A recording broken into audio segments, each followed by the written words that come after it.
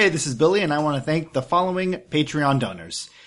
Jamie Sarley, Siren Kai, Michael Murin, Sean Britcher, and Rollbear.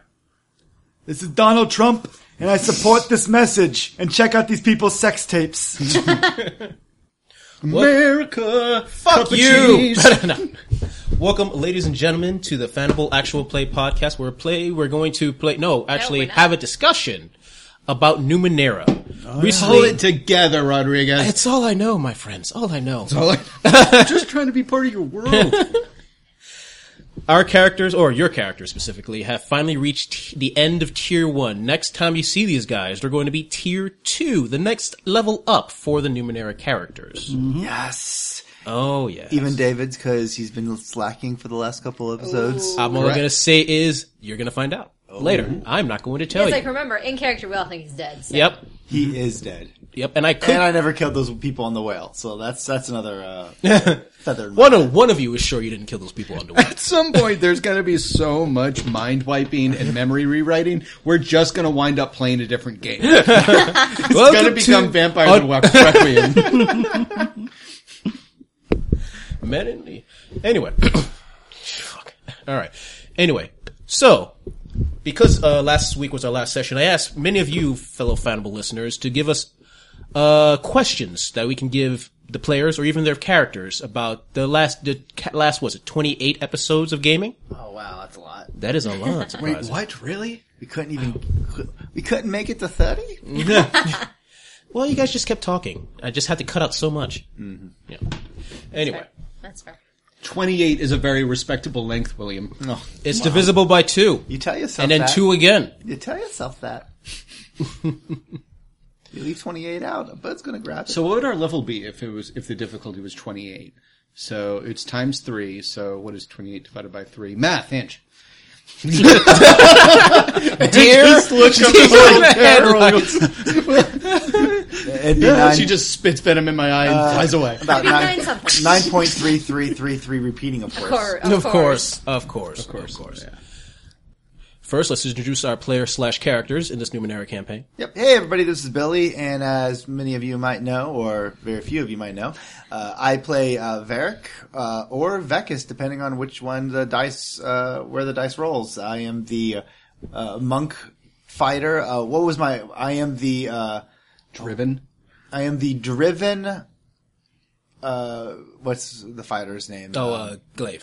I'm the driven glaive who exists in 2 places at once. Mm-hmm. Very nice. Very nice. Hi everyone, this is Angela, and I of course play Moral of the Luco-Heda clan. She is the annoying kid sister of the group. That's something that has come out during play. Lovable kid sister though. Everyone loves her. Especially Mr. Tegas. You can really say we're Luca-Hedas. Oh, fuck you both. Flip the table. I'm done. Yeah. And I know that I explore dark places. You're a Jack. Studious? I don't think I'm studious. I am. Rambunctious? You're an annoying Jack. Annoying sibling, is that an option? I'm a Jack that explores dark places. That's all that matters. Mm-hmm. Yeah. I just know that you're smart, but you're not clever. God, what is she? That almost, okay, well, whatever. Hey everybody, this is Dave. Supporter? What's it? we have the character sheet, although we have to bring them out. That's way too much trouble. I'm a racist. I'm a racist bigot. I was like, that's pretty... Inquisitive. That makes all the sense. You can be kind of inquisitive, but still be stupid. She's not stupid, she's ignorant. No, she's inquisitive as balls. Yeah. Okay. Because her first order of business in the first town was to rob a museum at night. Mm-hmm. Oh, that was right. You did steal it. Because it didn't belong in a museum, it belonged with you. Well, in our defense... It was a pirate museum, so come on. It needed to be in a legitimate place of scholarly research. Okay. I don't think it was in a pirate museum, because in order to be pirates, you actually have to be able to go on sea. And for some reason, they opted to, no, we shut down the ports. Why? Well, it was Carbs Wednesday. Fucking carbs, man. No, that was the equivalent of like Carnival if you couldn't drink or have sex. Yeah. It was like, I don't think you know how this works. It's like, welcome to Vegas for the next week. You can't gamble. It's like, why am I here? Scorpions. Scorpions in heat. Hey, everybody. As in it's hot, or are they in heat? You'll find out. They're in your bedroom. That does sound like a band name. Scorpions in Heat. Album title, They're in Your Bedroom. Hey everybody, this is Dave. I play Mr. Tagos, or Valentine Tagos, who is a clever jack who focuses mind over matter. And he is the de facto Grown up. Old grown man. up. He's not the patron of the group. He's, it's the word for when grown-ups follow you to a dance or something. Chaperone? Chaperone. Helicopter parent. Yeah, exactly. He's a helicopter jack. And he is a slightly older, he's a dignified gentleman Yeah, yes. who has many different trades and likes money and telling people what to do. He's good at both.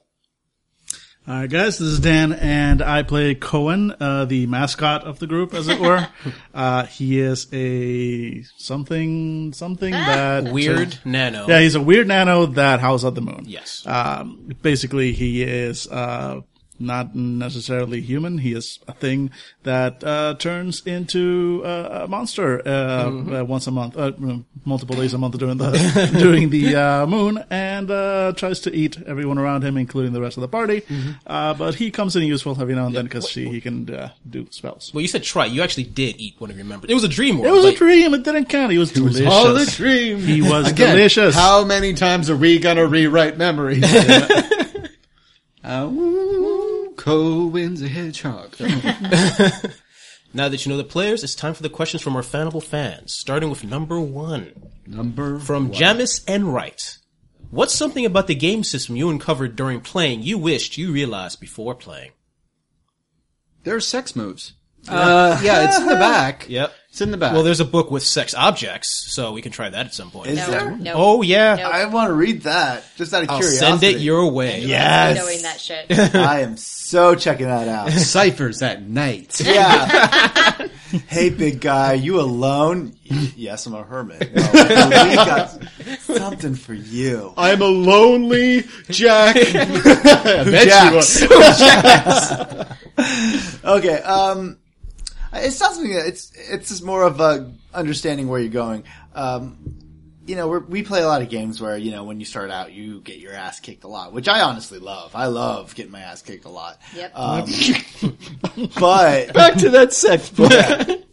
But the thing with Numenera is when you start out, you're not battling like giants or anything like that. But modern people like guards and shit, you can really you could fuck up several of them and still be okay. Mm-hmm. So I guess the thing I would say about Numenera, what I would have liked to know beforehand is just how. I'm surprised at how much I enjoy it because I do like having to use your brain over brawn, but me taking on 5 guards, that was pretty sweet. Yeah. So it's very, I think, just kind of knowing that the system is very much, you start out being better than a commoner, but not only that, but you start out being better than several commoners, which is nice. Yeah, it's the point of the game that you're supposed to be the heroes of this world. Or future epic heroes, depending on how the story goes. Will we ever reach that point? You're all going to die because, Cohen's going to eat you. Anyone else? I have something like that, and it's going to sound dicky. What? Yeah. Different from normal, huh? It's something I know that having listened to the games I'm not a part of, I feel like you guys don't know, which is... Yeah, sounds like a dick move already. Wow, this is when you're going to bring this shit up? Yep. How many weeks have we been playing without you? I could have called or emailed, but I feel like I knew we were going to do this in a couple of months. Yep. So I felt... You no. meet with us every week. I know. But we're recording now. For this. Guys, I'm not gonna ruin it when we're not recording. I'm a professional. No, in all seriousness, what I do like most about the game, I have the advantage of not playing a combat character, so it's not really a big deal for me. Or an action-oriented character, but I do like the fact that the system is fluid enough so that effectively the game is about stacking. Mm-hmm. The game is about stacking things in your in your favor because there's only one method of doing that, and that's steps. You know, there's steps, and occasionally you get a +1 or a +2. But it's really about stacking. And when we first started playing this, we tried to all go it alone. And so then we started figuring out that if we actually help each other, that like, you know, at the beginning you're like, well, 2 people are working at something. It's only 1 step in the advantage. What's the big deal? Screw up a couple of rolls and you start realizing what the big deal is. And so I feel like I wish we had, I mean, there was a narrative reason we wouldn't all be helping each other out, but I feel like stuff like that and and things like surprise rolls, a rock almost fell on us. We had no idea what those bird people were capable of. Stuff like that. I feel like I wish I had a little bit better of a grasp, only because when we were in mortal danger, I as a player didn't know what I could do aside from like, oh, I run. How does that work in this system?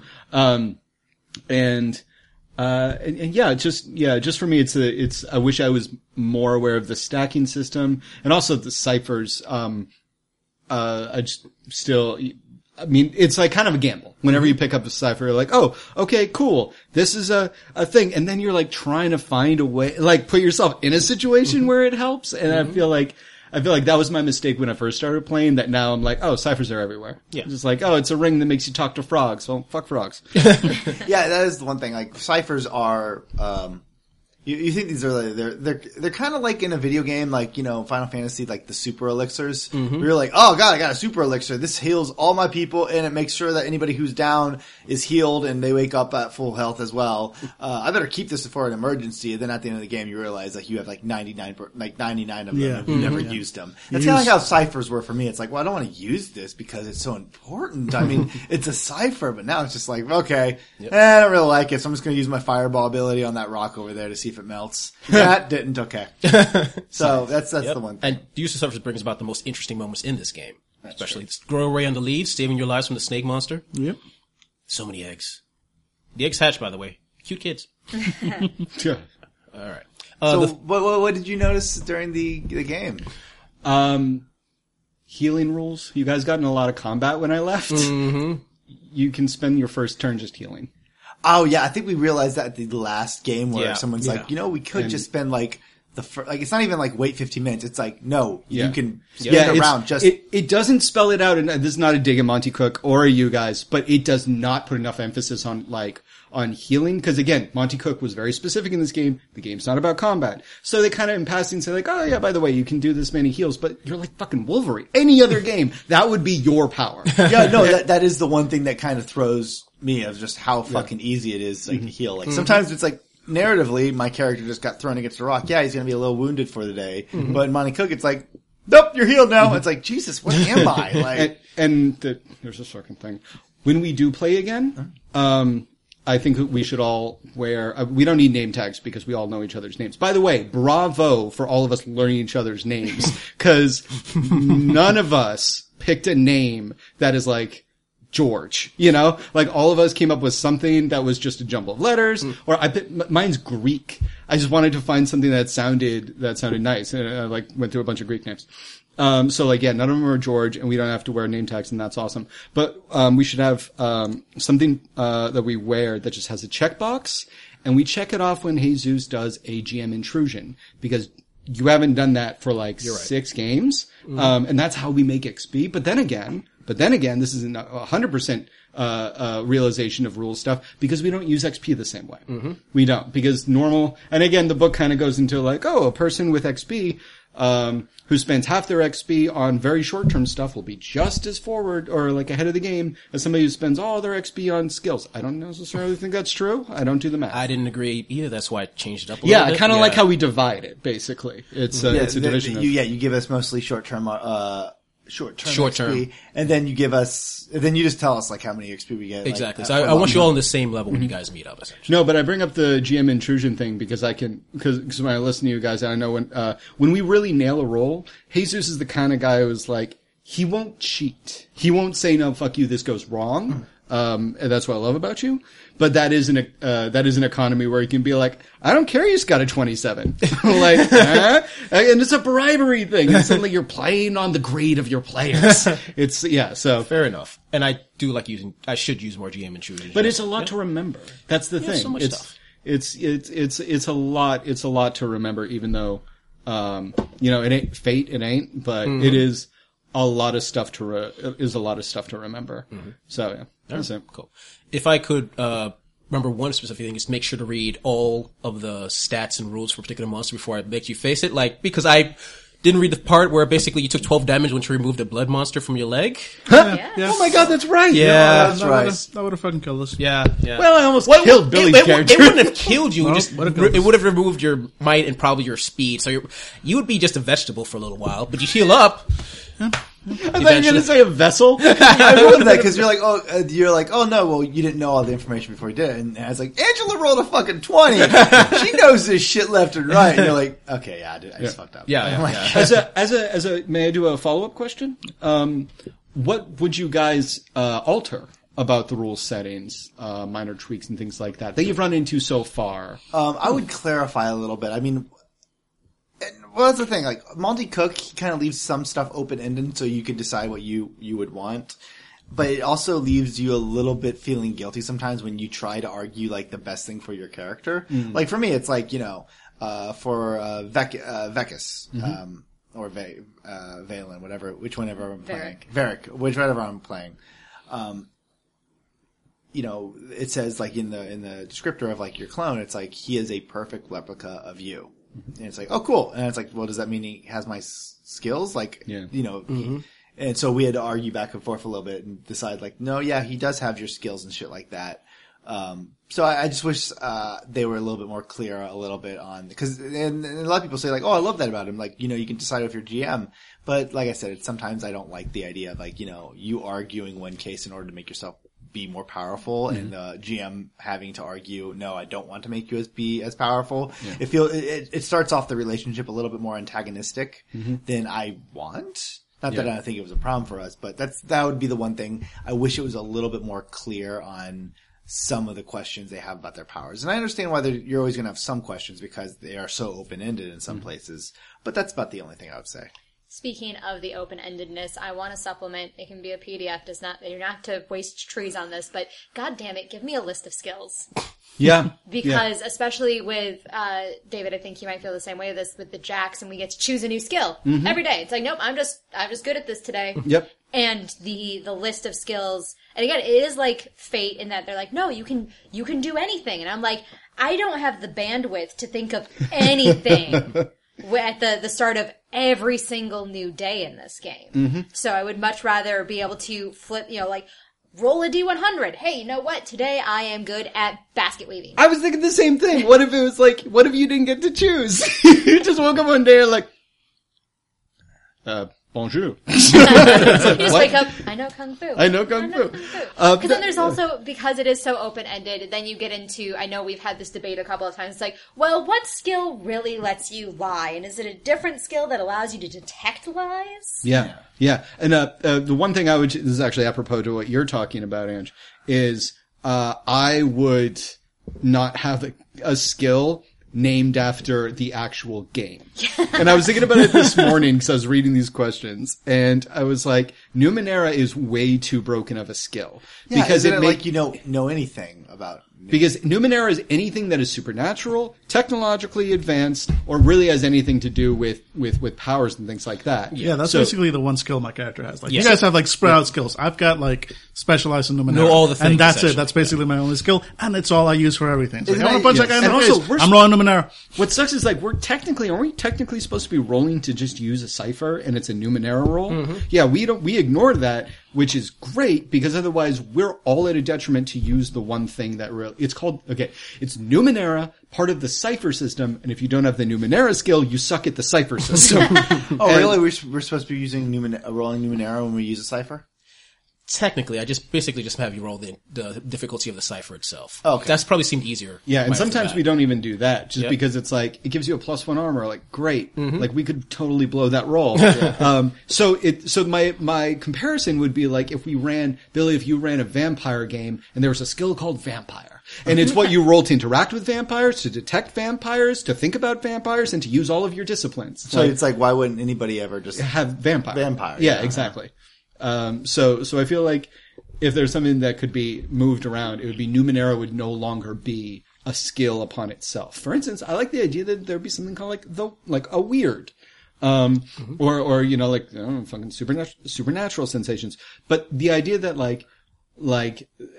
both Angela's character and Daniel's character can at the same time detect psychic ability and when nanobots are creating something. You know what? That is true. It's like, and it also makes a little bit like, and I think we've written about this and other things. There's a little bit of dick stepping with Angela and Cohen when it's like, okay, Angela's like Niche stepping, I believe you're.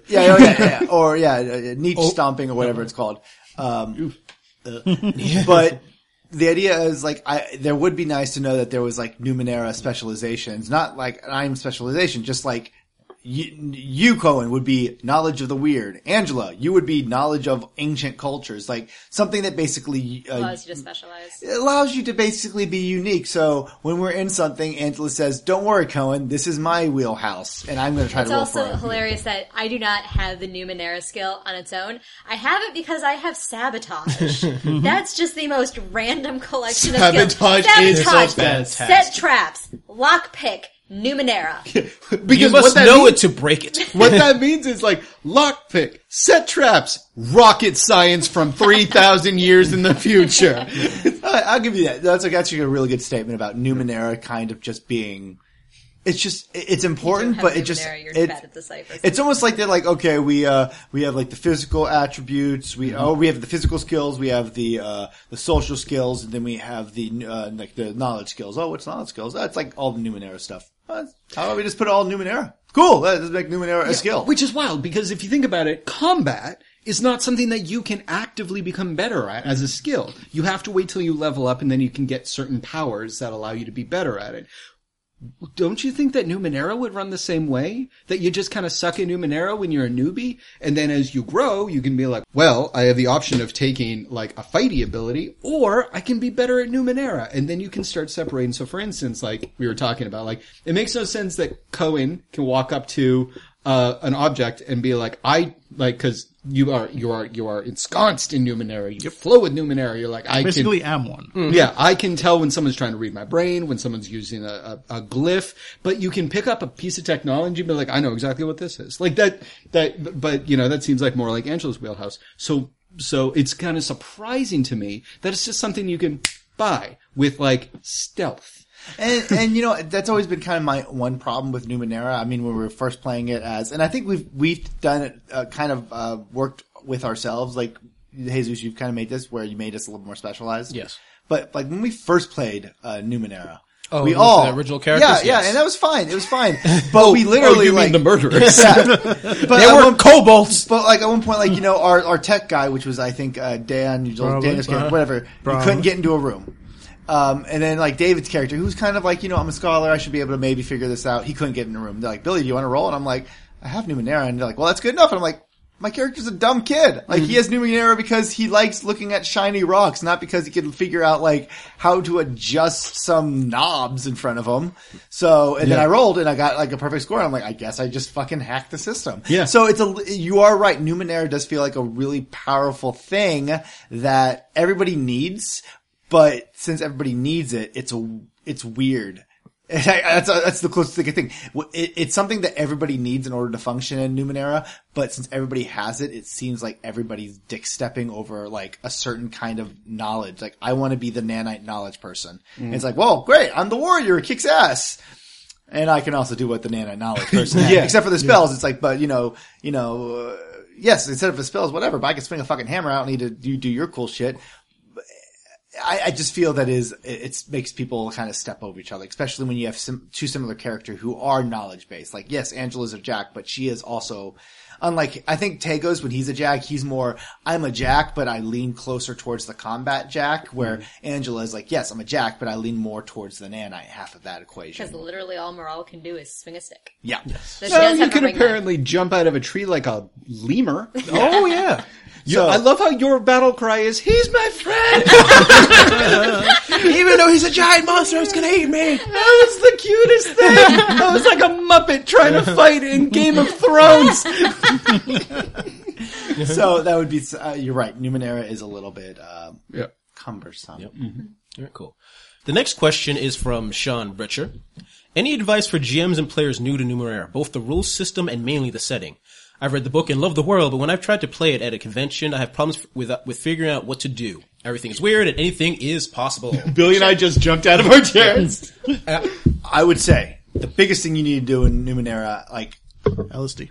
LSD. No, if you're playing with like a convention game, good luck. No, convention games are really hard for you to like really kind of navigate. It's like you get For what you pretty get. much any system. Yeah, any you system. can be the most knowledgeable person, you end up with one newbie. Yeah, And but with Numenera especially, it's like you're not going to know what you get. But if you're going to get with a group, kind of talk it out so you all know, the GM knows what the player wants. Like, you kind of know that we are more interested in kind of the fantasy setting of, yes, there's these weird shit in the world, but we are traveling by Jin and walking and their swords and, sorcery. Yeah, shit. that was my first focus for the first game. Yeah. The first game, you're on a caravan and you're attacked by wolves. Yeah, I replaced the caravan with floating things and the wolves are grave hounds or whatever they were called. Broken hounds. Exactly. Broken hounds, thank you. Yeah, so you knew what we kind of wanted. You didn't want us to start out there saying, hey guys, you're in the Matrix, who wants to have sex with the letter Q? And there's like,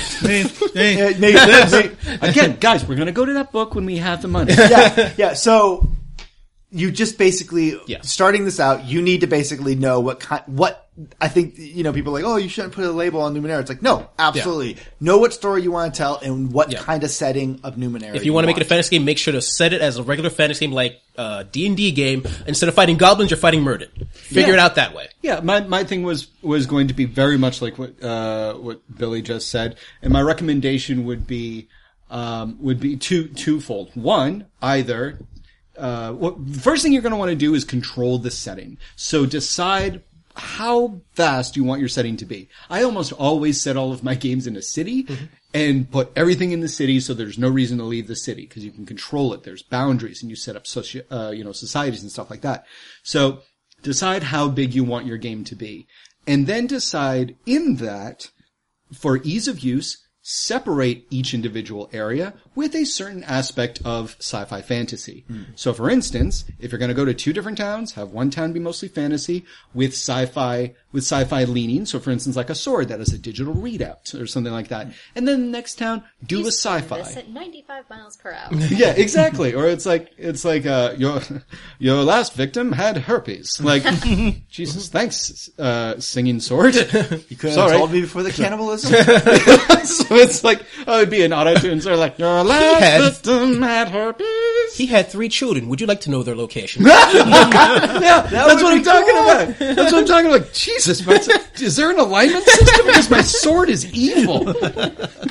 and then the next town, have it be sci-fi with a fantasy bent. Yes. So like, for instance, it would be like Dune. It would be like sci-fi up your ass. But then it would be like barons and shit still running things instead of corporations, you know? And then like, boom, you've pretty much hit the 2 major points of Numenera. Yep. Perfect. Couldn't have said it better myself. No black Snap your people. In the future, there are no...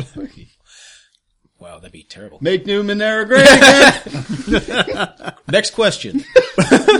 Racist. Are we going to cut that out? Nope. Well, you're going to need that if Trump wins. Yeah. That's Billy. evidence that you're safe. Billy, the cute one. Angela, the professional one. David, the racist. Guys, my family's watching this. We know.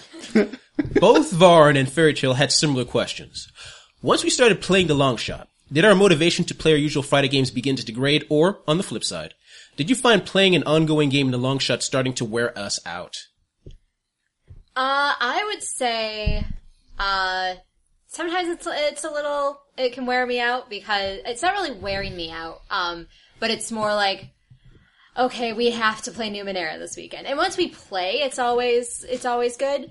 But there is sometimes like, but I just got this new game and I really wanted to play it, but have to keep the long shot going. So it's a labor of love. That's what the long shot has been. Yes. Yeah, it basically just tosses in like responsibility. I don't come here for responsibility. I come here to play fantasy.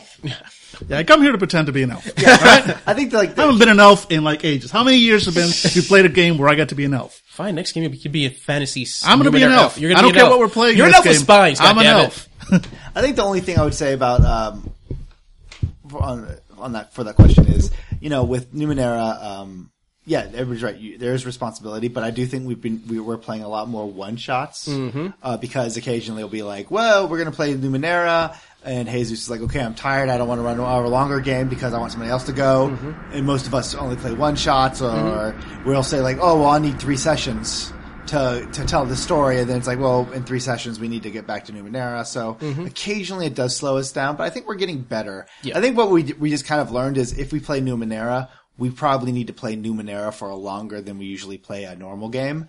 So we get like 4, 5, 6 weeks out of one session. Yes, it's definitely the fact that basically we love playing all these games. We just need to figure out when to schedule these games so that we don't kill ourselves with stress. I think what we need to figure out is how we get even more Patreon donors Yeah. so that we don't have to work and we can do this more. Oh God, yes. If we got $10,000 a month, people, I'm gonna get on a plane, and you'll never see me motherfuckers ever. yeah, that's again. our job then. Oh, yeah. There are some people. $10,000 a month would be more divided by 5 Yeah. would still be more than I make full time. Yeah, it would be $2,000 a month. So. Yeah. I would be able to happily live in Brooklyn, which is my fantasy. For my own part, I'm actually really psyched that we're doing a long-term game because I feel like we do the other long-term games because we kind of like them, but we don't necessarily discover a world like we discovered Numenera. Right. So we didn't discover Warhammer 40K. Warhammer 40K discovered us. with a bolter to their head. Exactly. Or the Steampunk Vampire, zombie game. Unhallowed. Yeah, we can quantify that very quickly because it's an amalgam of different popular concepts. Numenera, we had to figure out from the ground up, and also our characters, because we get one sentence, but then how we approach that sentence, like, it has grown so organically. It's fulfilled something in me because it's what I love about long-term games, is that you start with a very basic concept, and then after a while you develop actual relationships as opposed to imposed relationships.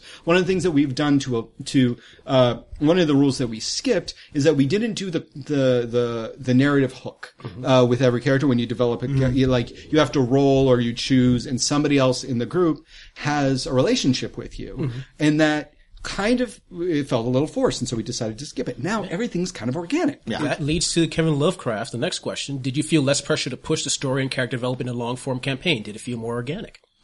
No. No. I thought it was really synthetic. I still don't have. Well, I gave each of you a character biography. You just have to follow it. That's all. Yeah. I will be honest with you. At the very beginning, it felt less organic for me. It felt a little bit more, occasionally I really wanted to say, like, my character's leaving. Like, my character's gonna leave you fuckers. But it's a long-term game, so I didn't want it to be like, Numenera! And let's go to the Vecus and see what he's doing down the street. When I first had the introduction with Cohen's character becoming a giant monster, which was great, like, cinematically, but after that, it's like, why would you want to hang out with this guy who basically might eat you? Yeah, no, that's it. Yeah. Because I'm adorable. Well, he is cute. I mean, no, it did help that. Yeah. I think it was Cohen, like the introduction to Cohen. I loved, like, you're a great role player, but it was just like, you literally turn into a monster and eat everything. It's like, why don't we leave you? But now I will hunt you down. Yes. And I think we kind of like had to force ourselves to, like, we had to force You don't ourselves. get to leave me now. Yeah, we had to force ourselves a little bit to accept Cohen. But now I think we have it, so it's like, no, we're friends of Cohen. Yep. Like, we want. Oh, I always loved Cohen. It's Neok that I've got issues with. Right, yeah, it's Neok. And to be fair, I have issues with Neok too. Yeah. Yeah, and it was just everything. Like, we were just all kind of like, I know it was fun for us to have secrets between our characters for a while, but I'm glad they're all out there. Like, for a while when They're I was not like, all out there. Tagos has got a whole shitload. Tagos is another story. No, but- I've read his biography. It's all out there. yeah. Don't worry about Cohen, it. like, I'm glad that Cohen is finally, like, Morale now sees Cohen as Cohen. Yep. And for a while, it was But fun I that no one, loved- it was fun that no one believed that, my character had a twin. Yep. It's kind of nice now, like, we had that fun little play, but now it was like, now we know he's not just insane. We've seen like one get spaghettified once, so. Oh, God, that was beautiful. So I think it's good that, it was a little bit more forced in the very beginning, but now it's a very organic feel. It feels a lot more like our characters are friends to each other, whereas in other games it feels a little bit like, why do we even talk to each other? Yeah, and something that I really like about Numenera, which is so weird because we all get one sentence and it's very cut and dry like what you're good at. We don't have roles. We just have things we do in each other's lives. Like we have social, not even social roles. We're just each other. Like your character Billy is a quote unquote fighter, but in a fight, like none of us expect you to be a quote unquote fighter or out of a fight. You're just your character. You're a character with your baggage. And same thing with like Angela's character and Cohen, Daniel's character. It's like when we are just interacting, we are not the mage, the fighter, the rogue, the werewolf, werehog. Werehedgehog. Yeah, we're just like in any given situation, we're just four people trying to get through a given situation. And we put our heads together, and that's what I love most about the long running nature of the game. It's that you cannot put on paper what any one of us does so exceptionally that is their moniker for the rest of the game. So that's what I really like about the organic nature of the game. Yeah, perfect. Our next question is from our friend from the Colton Teen Dive, Modrigan. Yay. How you doing, Modrigan? Everything good? Hello. Hi.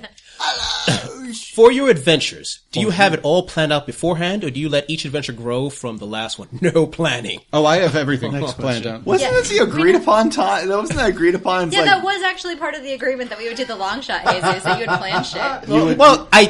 Technically I planned the first session. You lying? Yeah, and then remember when we had to go back and forth on what happened to my people because that got retconned? Yeah, about that. So, next question. Right, going back to that original question of how to run Numenera. no, that's actually very valid. Oh? Numenera is so weird. You have to establish the meta stuff. True. We didn't talk about the fact that there is a giant, not onomatopoeia, giant landmass. Pangea. We didn't talk about that. Yeah, right. And also, that changes your mentality of the world. Alright, because you go into a world assuming that, there's continents. There's continents and shit. It's a basic stuff, So if you look at Numenera, it looks like it's Europe. There's the map of Numenera. It's like, that is just Europe on a map. What's the fucking states doing? Yeah, exactly. Yeah. So I'd say, to jump back to that real quick, establish the meta stuff in the book, you might go to talking birds are just, establish normality. Yes. That's it. Establish normality. Like when you had talking birds, I was like, is this a normal thing? You're like, oh yeah, they hang out sometimes. It's like, okay, my character's not as weirded out as I am right now. Because every time we interact with someone, we don't know if Cohen's supposed to be there. Because we don't know how they're going to react. And then in the beginning, Jesus, you were like, Numenera. And we're like, cool, Numenera. But we've never run into anything other than people so far. So it's like, okay, so Numenera, cool. Pangea, cool. Morale's people dead, kind of cool.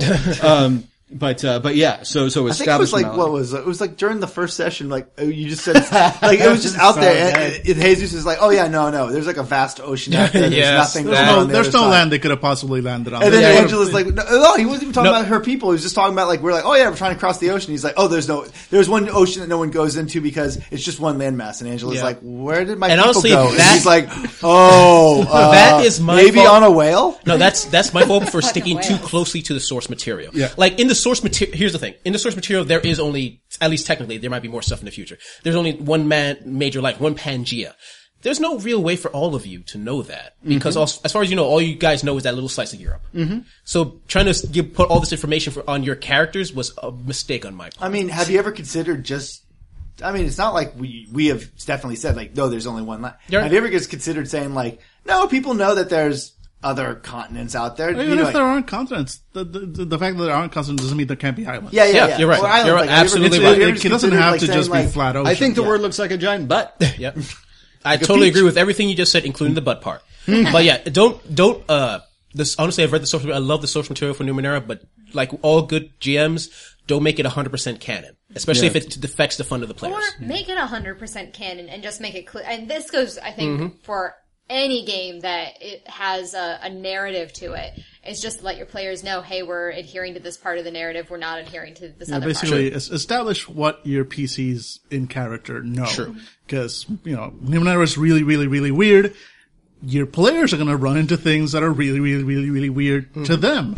But they need to know, but my character finds this normal, or no, this is also really weird to my character. Yeah, like I remember one time we were laying down, and you say, "Oh, you see like somebody riding a giant lizard flying by," and we're like, "Okay, let's grab like our weapons." You're like, "Oh no, this is common. They're known as the flyers of this. They fly everywhere." It's like, oh, then You're right. okay, Then good well, night. well, good night. Falcon! Yeah, exactly. So it is. I think David said it best. Define normality within Sure. Numenera. Also, you said it great, Jesus, decide what you want, what canon you want and what you don't, and make it clear to the players, what to expect. So tell me what you want. What you really, really want. I'll tell you what I really, really want. I want you to listen to the next question from Call Me Ishmael. Call Me Ishmael asks, when the Longshot project was in the planning stages, were there other games in the running? If so, why was Numenera was a better fit? We answered the last question correctly, right? Yeah, We kind of got off. Yeah, you sure? Yeah, there's like what was the last question? Oh, sorry, right. For your You have it adventures, planned out. do you have it planned out or do you? Oh, okay. Much So like these we know. GCRTs. Yeah, we actually never answered that. Oh, so, Jesus, you said you would plan out, and now you lied to us. I'm a liar. Sorry. Modrigan, you made me a liar. Thanks a lot. No, I think you made yourself a lion. Maldrigan just brought it Yeah. out into the light. Because That was- Modrigan yeah. is our knight in shining armor. Yeah, Maldragon. Here's the thing: like when we were going to do the long shot, we said the only stipulation was whoever is the GM has to prepare. Jesus, you lying. So wait, let me get this straight. When you guys were interrogating a man who said he killed my character, and then he exploded into a giant brain, that came across as totally planned. Because what that says to me is Jesus was up late one night, the night before, saw the black and white film, The Brain That Would Have Died, like saw 5 seconds of it, and was like, yep, turned out the light, went to sleep. That was a really good movie. Yeah. So that's your question. It was part of the deal that there would be planning. I don't know how far that deal has fallen. Anyway, next question. Like the deal has been altered. Pray he does not alter it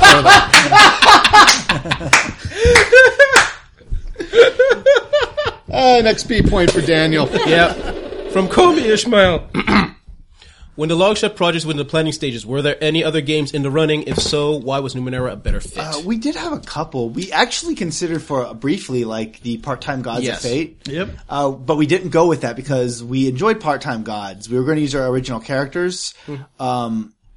But we just weren't, as Fanable, we all agree that we like Fate. Like, we think some of us think it's better than some. But we're not in love with Fate. I don't think any game that we've ever played, like, this is the perfect game. We like Fate more than Apocalypse World, which we don't like Apocalypse World very much at all. It's not the So, things we like more yeah. than Apocalypse World, though. Yeah, like Trump. Seriously. And Dick stepping. Yeah, Dick's up. But we considered Part-Time Gods, but we decided to go against that just because it's like, well, we're not sold on Fate. And we liked the setting of Part-Time Gods, but we had already given it up at one point. Yeah. And we weren't sure if the change in system would be enough to keep us around. Yeah. Because the only problem we had with Part-Time Gods was the system. Yeah. But we weren't, but since Fate is Fate is hit or miss on some, Yes. like, it works well with Dresden and Atomic Robo, doesn't work on so well on other things. So that's why we didn't do that. I know there was a couple of others. I think we were talking about D&D. That was always on the table. Dungeons and Dragons 5th edition was always on the and here was another thing we discussed. It was not always Jesus going to be the GM. It was we kind of had several people who were going to say like, whoever does the long shot has to be prepared and stuff like that. I mean, for a while we even considered maybe doing Shadowrun as a long shot, and we were deciding if we wanted to do the mainstream one, a new one, or even just the Saints of Suffering. But David said like, oh, you couldn't promise to plan as much. We considered D&D, and then Turns out it wouldn't have mattered, though. yeah, it turns out. We considered Dungeons and Dragons, but that would have been me, I think, because I was running my D&D game. And I couldn't promise at the time to be able to do as much planning as I would want for that. And then we all just at one point just said like, you know what, Numenera is popular. We didn't like it one time. This was a kind of blatant, like, let's appeal to what's popular. Yes. There was that, but there was also like, we did not like Numenera as much as everybody liked it. Let's just, and I think we all realized it was because I speak for everybody. Yes. No, it was because we all were trying to make Numenera something that, like, our characters were like kids. Like, we were trying to make Numenera something that it wasn't. So we went and we wanted to try walking into Numenera and make a character like they expect you to. Someone who's travels and is worldly and knows shit. Yes. So once we did that, I think that's when we were like, oh, this actually is a fun game. Yeah, the ill-fated earlier Numenera game, though, as Ange brought up, is where we got the term pervy kobolds. Yes, it wasn't all bad. Yeah. So pervy kobolds, you have that. And that game and its radical distribution of ice grenades. I mean, that's another game right there where we didn't really talk about like the meta narrative and stuff like that. Because I remember at one point we ran into like a mouse riding a cat, and he exchanged. That was ridiculous. He exchanged like money for the small saddle. I mean, that's the shit that's like. And we all looked at Jesus and were like, "Is this like a normal thing? Like, should we not be?" I will say, and then you would just say Numenera. Okay, no, and honestly, that was a dick move on my part. No, it was funny. It was wasn't funny a as dick hell, move. but it wasn't a dick move at all. That's what I'm saying. It's just another example of what makes this one better is we went and saying like, we don't want that really crazy fantasy stuff. And we run with it. And that's not saying that when you use that, it was bad, because in Numenera, that's a thing where you do have talking animals. In this one, we kind of said like, okay, if we're going to go into this, let's take what we did not like about the last one and talk about it. And once we talked it through, we were like, okay, I think we can play Numenera as long as we know what we want. Yes. So that's kind of we finally settled, and it was popular. We thought people would like it, and we discussed what we didn't like about the last time and what we could change to make it better. And And the popularity thing may seem a little cynical, Pervy Kobold listeners. But I mean, there are two things that go into but that. Daddy One, got to get paid. Yeah, exactly. Well, I mean, one, we are a podcast that's been on for 5 years. 6. So 6. What? I'm an old man. You've only been here for 5 years. But the rest of us have been here Technically for 6. only a member since like Tuesday. Yeah. Yeah, welcome, by the way, officially to Fandible. Oh, do I get health insurance? Nope. Yeah, exactly. Have to be full time for that. Yep. You're a scab.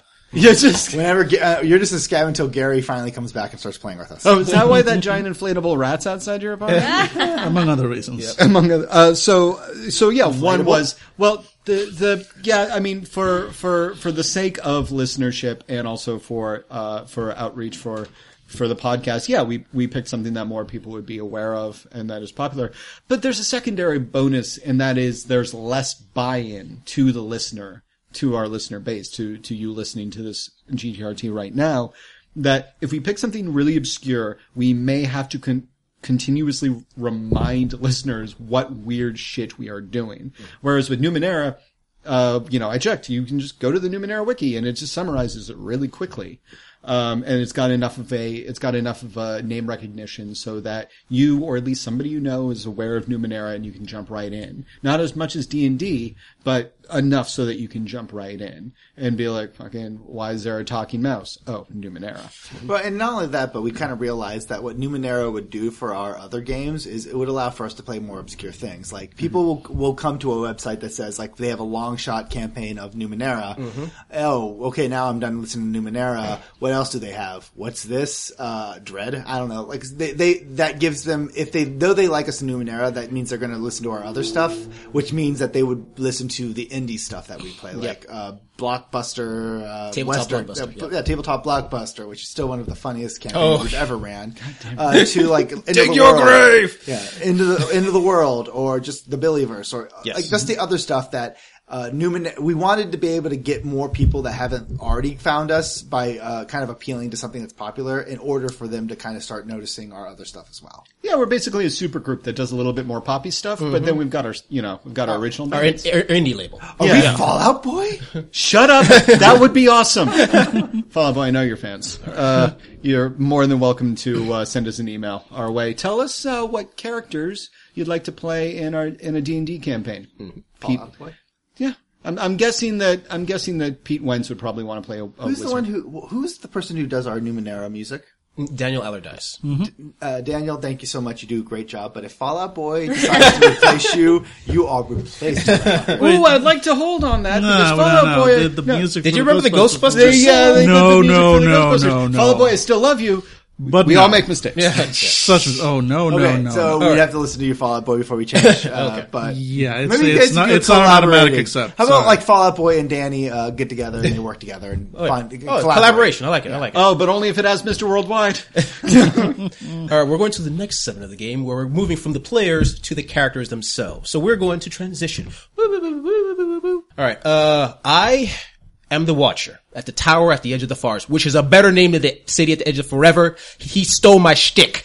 At the edge of the forest? That makes you sound like you're homeless. I'm the Watcher. You're in another dimension. I could put you anywhere. I'm the Watcher. I control everything beyond the tracks. Okay. What? You want to find out where your friend Tagos went? You're going to have to find me a can of beans. You are now your characters. Let's answer some questions. This question from another dimension is from Daniel Allardyce. Another dimension. On a scale of old metal mixing bowl to chrome finish, how shiny and reflective is a spot on Tagos' armor? Is that the armor that we left out in the forest? Yep. For it to rust. So is it after the rainstorm, after it's been rained on for a couple of years, or before? Okay, I'm just going to assume this before. I would say it's bright. Yeah, Varric thinks it's really bright, but you know me, I think it's awesome. Vacus, which is me, I like it. It just like pops, like pop, pop, pop. It's kind of like, he walks in the room and it's its own spotlight. So with the sun hits it and it's like, Dreamweaver, and then like the world slows down. It's awesome. He's awesome. I miss Tagos. So it sucks that he died. Yeah. And I didn't, what are you guys talking about, a whale? We're leaving with that. Next question from Oh, another... no. Oh, unless you guys want... No, that's good. I'm Yeah. fine. You guys good? Unless Mr. Tagos himself would like to speak from beyond the grave. It's too bright.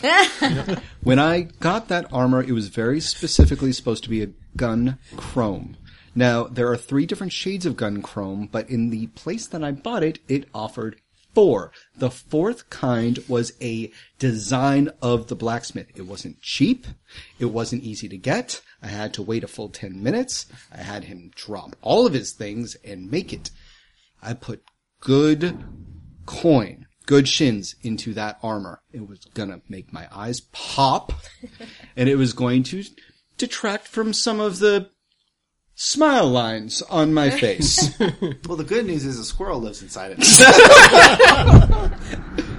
And then, all of a sudden, due to someone, I squirrel, you might have Hi. squirrel-like, suddenly, I have the mirror for a woman's compact on my shoulder. Fun fact, when you're captured by ne'er-do-wells and criminals, and there is a spot on your shoulder that gleams like a sheriff's badge, they don't take kindly to this. Wait, is that how they found you in the water? Like, we were all like drowning. They couldn't find us, but they found you because they kept on seeing like the reflection of the sun on your armor. Well, it's better than that anglerfish that wanted to flux me when I was down there. All right. The next question from another dimension is from Matt Burr. Is the Lucahena clan gesture only made using hands, or does it involve other parts of the body, perhaps crossing your eyes while raising one eyebrow?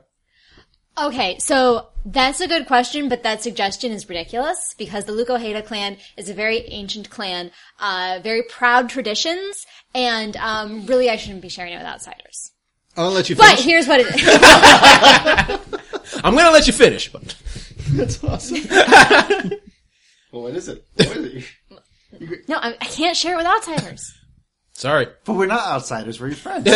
Moral, we're inside right now. Okay, You're in think about another it. dimension. If you think about it, you're not telling us. You're telling your good friend Cohen there. Cohen, hit her with the eyes. No, wrong eyes. Wrong eyes.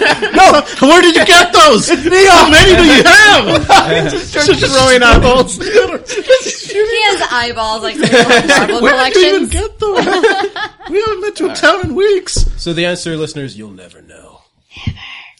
I'm assuming that it's like the Three Amigos salute. All right. Next question from another dimension is from Fairy's Tale.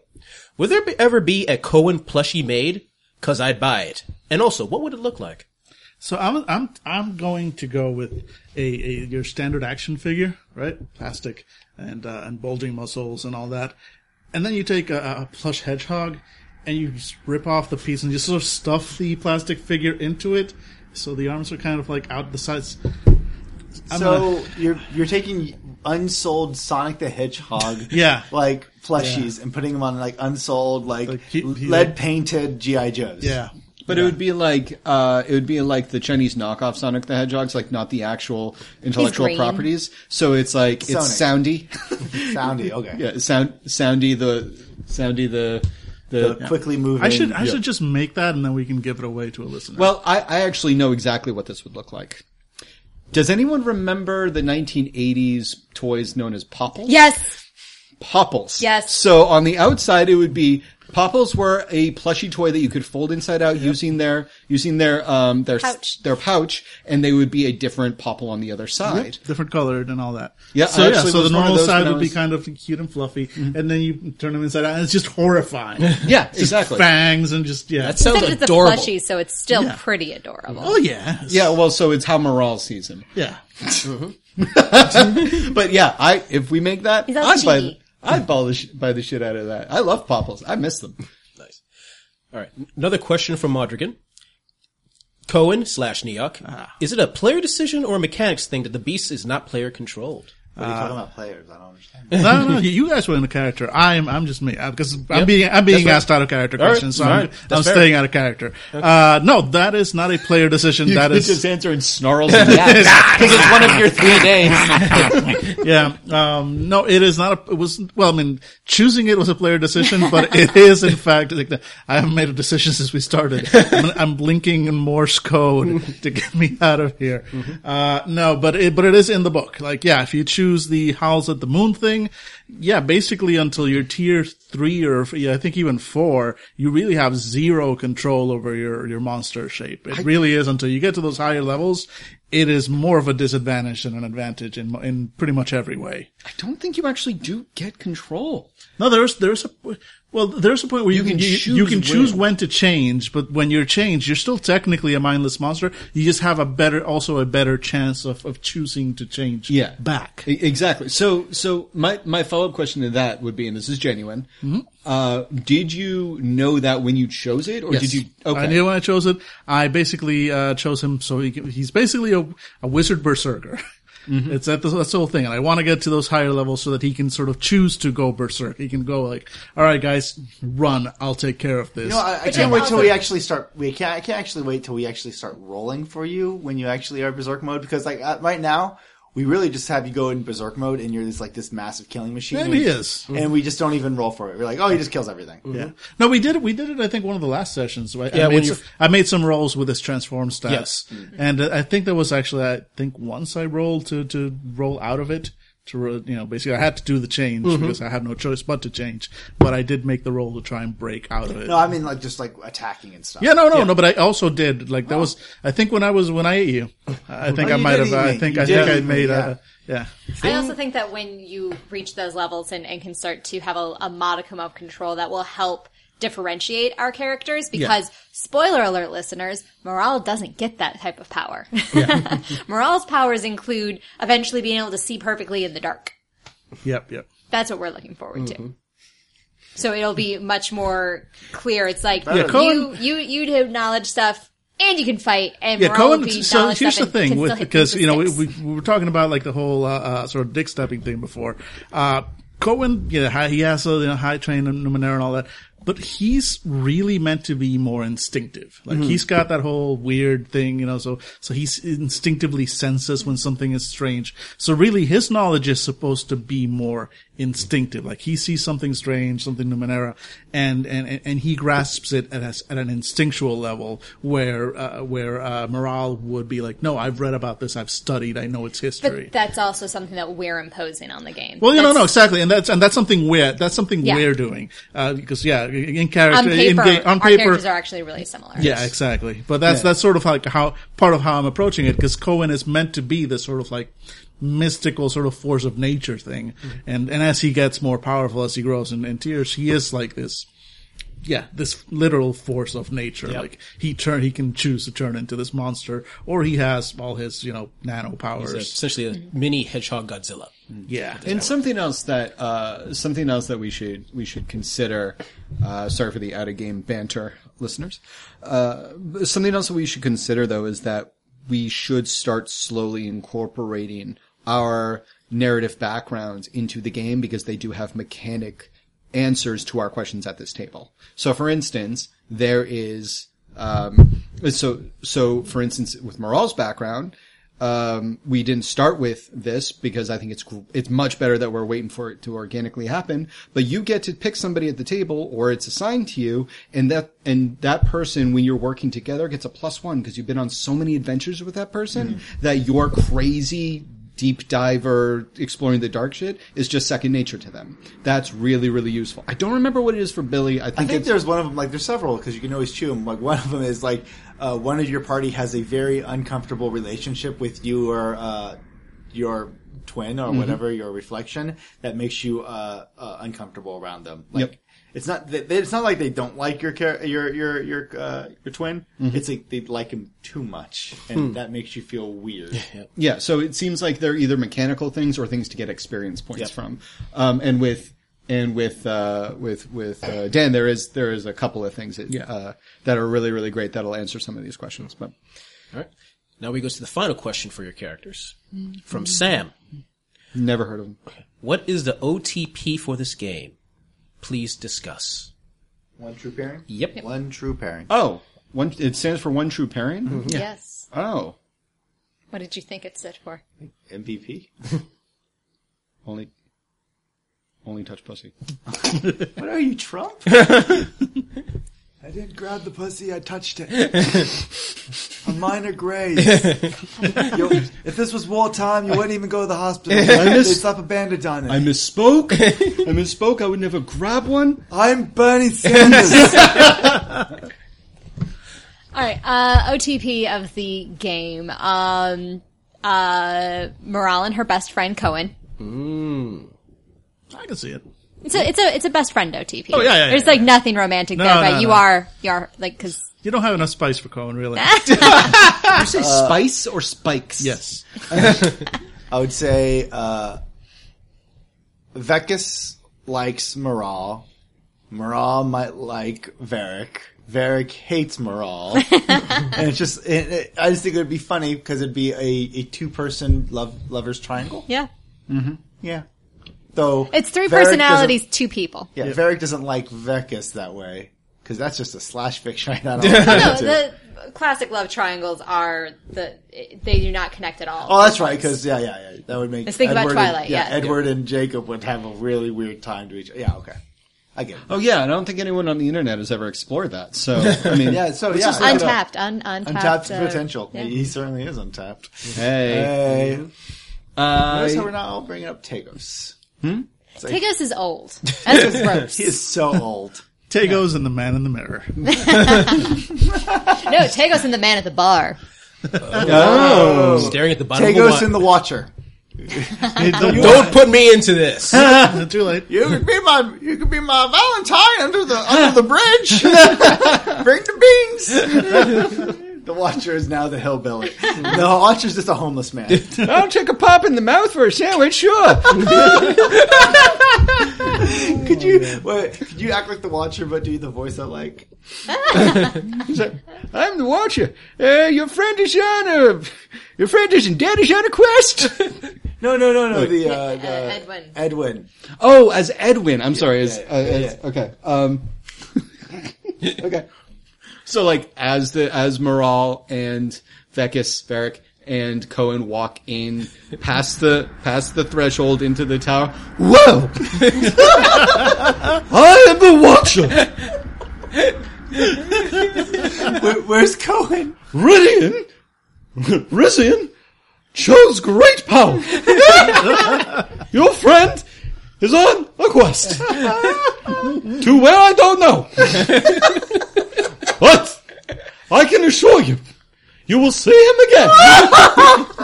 If you leave, you will remember nothing. Oh my god. The Watcher needs to be Edwin. Also, don't worry about the way. I saw what happened. It could happen anyway. I guess we should talk about the whale. I mean, remember when you made us kill those people? Like, everybody, like that's another. I guess that's You guys, do you remember that time? I think it's most important for us to bring up. Like, there was one problem we ran into is when we killed like everybody, and Jesus is like, "Oh no, those people were going to be dead in like a year anyways," and we're like, "But we." It doesn't matter. We still. It's like saying like, "Hey, there's a hospital full of people. They're all probably going to die in a couple of years." So you can burn it down.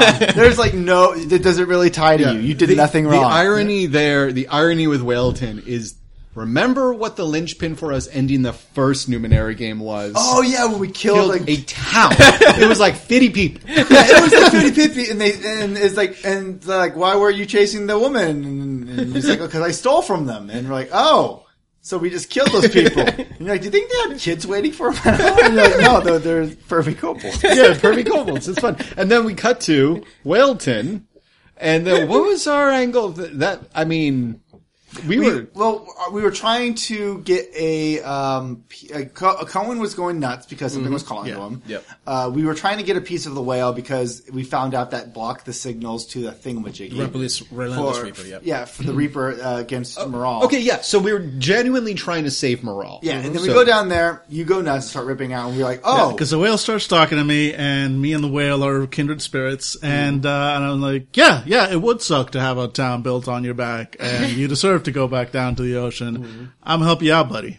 And you did. And I did. And then you're so I feel good about myself. Yeah. So we do that and we're all leaving and then you're like, okay, so this thing's like slowly sinking and Hayes is like, oh no, it's going down right now. We're like, but we didn't want this. How can we stop it? He's like, well, why do you want to stop it? You freed a whale. We're like, no, we don't want this. They're just what like kind of PETA fucking shit. Yeah, like Hayes is like, but they would have died in like 5 years anyways. Like when this thing died, it's like, yeah, but it's not like the thing would just suddenly just go down. They would die and they're like, okay, well this thing sucks. Like, everybody get in the boat and let's like, have an evacuation. Like that was the hard thing for us. Like I'll give you that, we killed like countless people. That's another thing. I freed a whale. You freed a whale. We killed countless people. Yep. Because at one point, like, you were tearing things up and we were, like, fighting Rizian's men. We're like, no, leave our friend alone. He's doing the right thing. And then it's like, oh, no, Rizian was right. Like, It was kind of hard to kind of hate Rizian where, yes, he was doing it for power. But I think it was he was a little pissed that we killed, like, a lot of his people. Yeah, no, that's fair.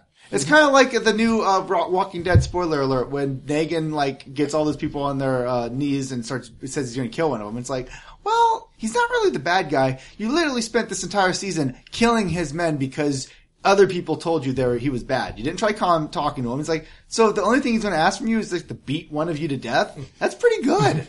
It's like if Hillary wins, and we all know we're eventually going to reach peak oil. Don't burn down America.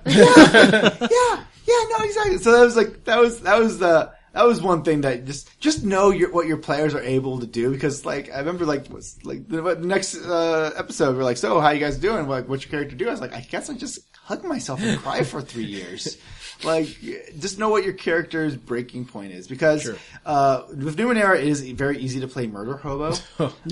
Like any other game. Yeah, because we stumbled into it twice. Really? Murder Hobo. We went from Murder Hobo to mass Murder Hobo. So we reached tier 2 exclusively in Murder Hobo. It is very easy in role-playing games to go to Murder Hobo status. But but Numenera does make it a lot easier with that. Just know what if your characters are looking to be like murder hobos or if they're looking to be human. And I think that this is a case where the system says it's one thing and in practice it's very easy to make it another thing. Is it the system or is it Jesus? Well, no, again, like David brought up earlier, this is supposed to be a game about exploration. Huge chunk of the book is dedicated to, and here's how you can kill people. Mm-hmm. Yep. Yeah, most of your powers and abilities physically are stronger than the average bear. Mm-hmm. Yeah. So it's very easy for us to like not realize our own strength at tier 1. But the good news and is be like, whale is dead. Well, the good news is as a player, like you could always they have that rule is like you could always just say like I'm not trying to kill this person. Yeah. Mm-hmm. So it is not like I don't know vampire. It's like I punch him for 8 points of aggravated damage. He's dead. He's a red mist. He's a red mist. You punched a toddler. It's like, it enumerates all of these ways that you can kill or hold back and not kill people, and then gives you a half-assed skills list that would allow you to do anything else. Yeah, and we get back to the Numenera thing. It's a game about exploration when really the exploration would lead you funneled to one skill, Numenera, generally. And so to get back to that question of recommendation for, we're going to keep jumping back to that, I am. Recommendation for new storytellers. Big letters. The game is about exploration. Because, yes, there is fighting in the game and stuff like that, but it's also a combat and adventure, and the violent aspect of adventure it permeates this pastime. It does. And for a very good reason. We're talking, we're challenging thousands of years of heroic stories, so we're not gonna suddenly get Pacifist the Reckoning. But we are, or Pacifist the high-fiving.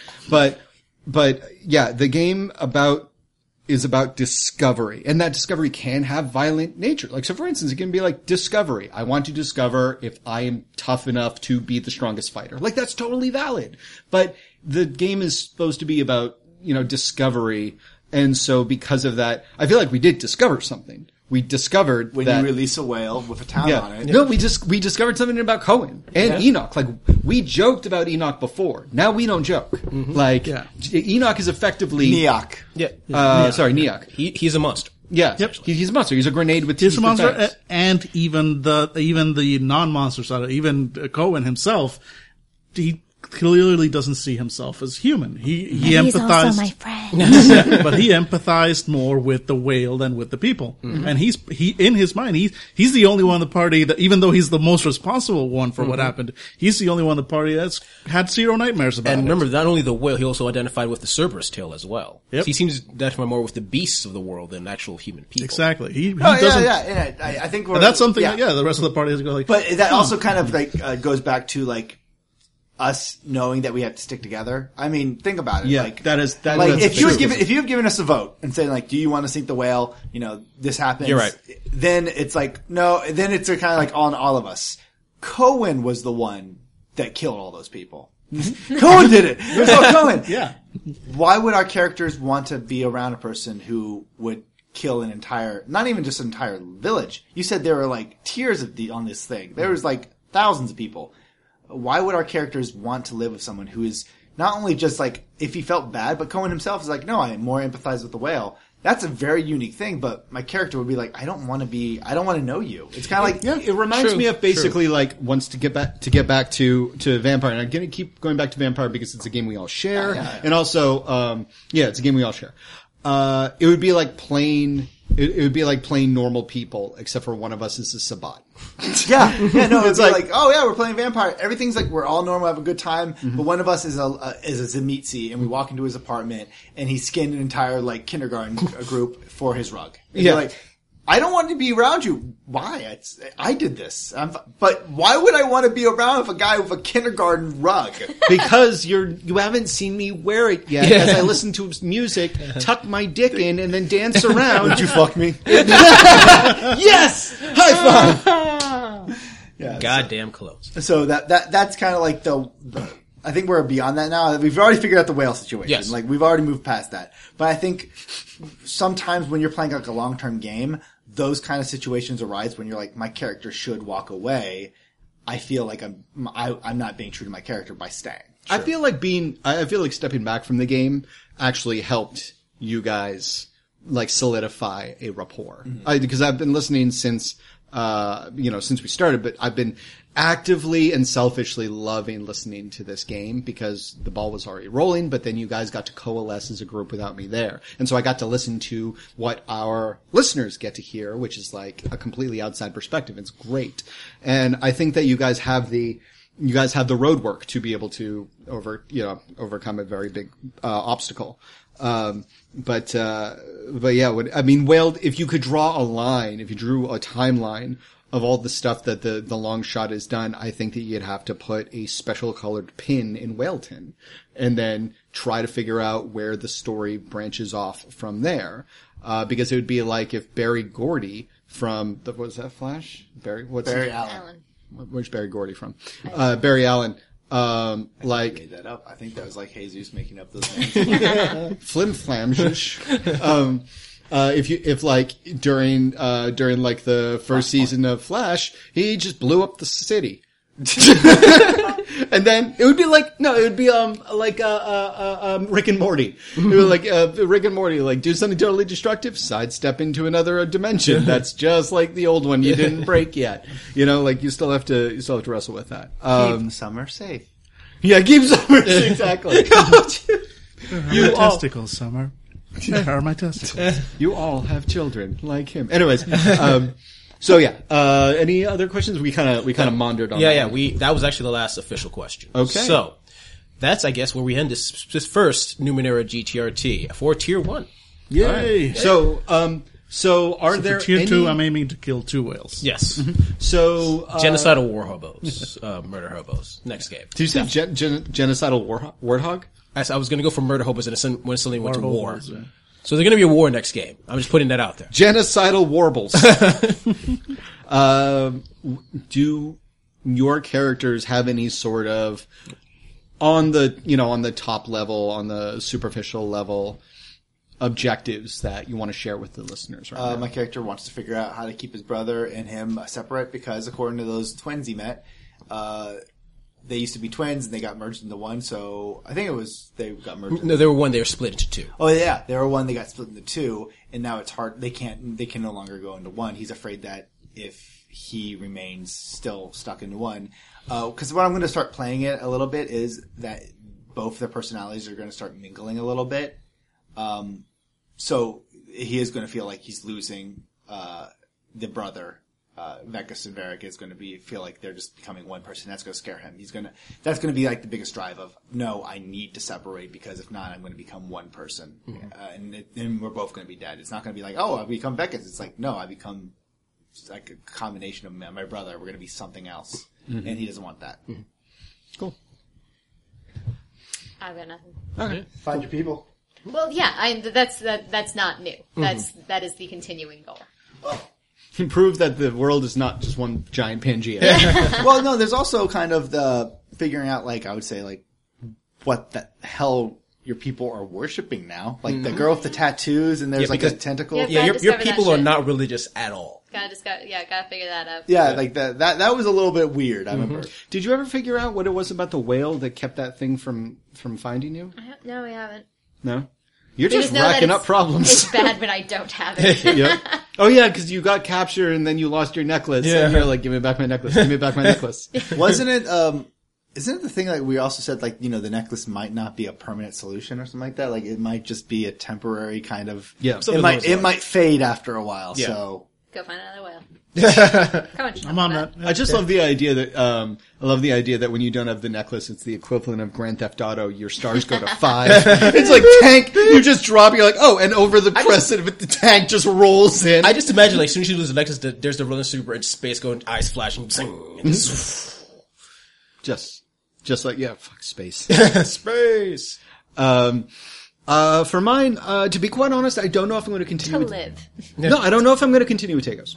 That's one of the things I talked to with Jesus. I kind of like dropped you a line about that, but because when I stepped back, I needed a break from role playing, and again, I didn't realize I was going to have so much fun listening to you guys. No, that's not a dig. That is genuinely like I don't listen to us sans me. But Tagos, he's a telekinetic and he's a charlatan and stuff like that. And I feel like that's pretty worn ground for me. Mm-hmm. So I'm still on the fence because there's so many books out for Numenera. Do I want to switch him out? Or do I want him to come back?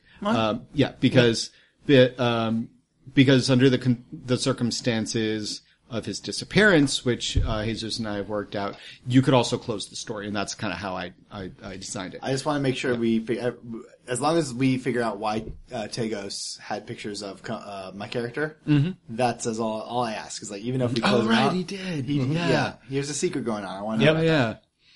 Mostly Spank Bank, honestly. Cohen, do you have any wants or needs? More whales. Murder all the whales. I got you. More whales to No, my whales are free. Yeah, no, I'm not murdering the whales. The whales are my people. It's You're just like hacking up another like weird brain like circuitry thing, like in the eyes of an angel. but no, Cohen's main thing is just like he's he's still trying to figure out about himself. He's still trying to gain more control about himself. should be a but movie- he's also A movie poster says like "Free Whaleton," and it's like it's Cohen on like the holding up his hand and like the whale whale leaping going over, over. and then There's you see people like falling off the side. Yeah. The talented artists that are listening, get on that. Make it No, happen. talented artists need to. I do this for David.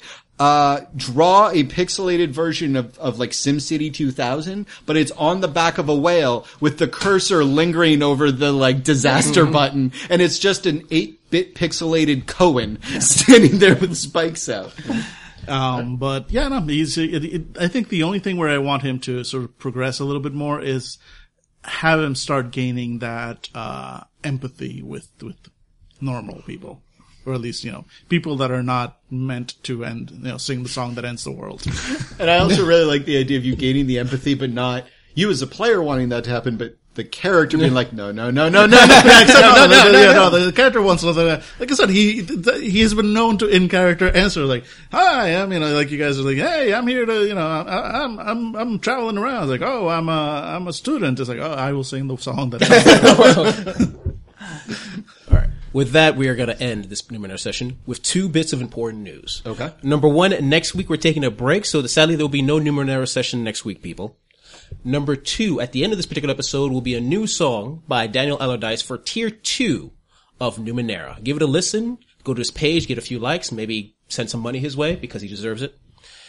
Any last words before we head out? I feel like we should leave with a question. Billy? What was your what was your favorite scene from season 1? Great idea. Yep. There we go. Thanks for listening, listeners, and good night. Do do do do do do do do.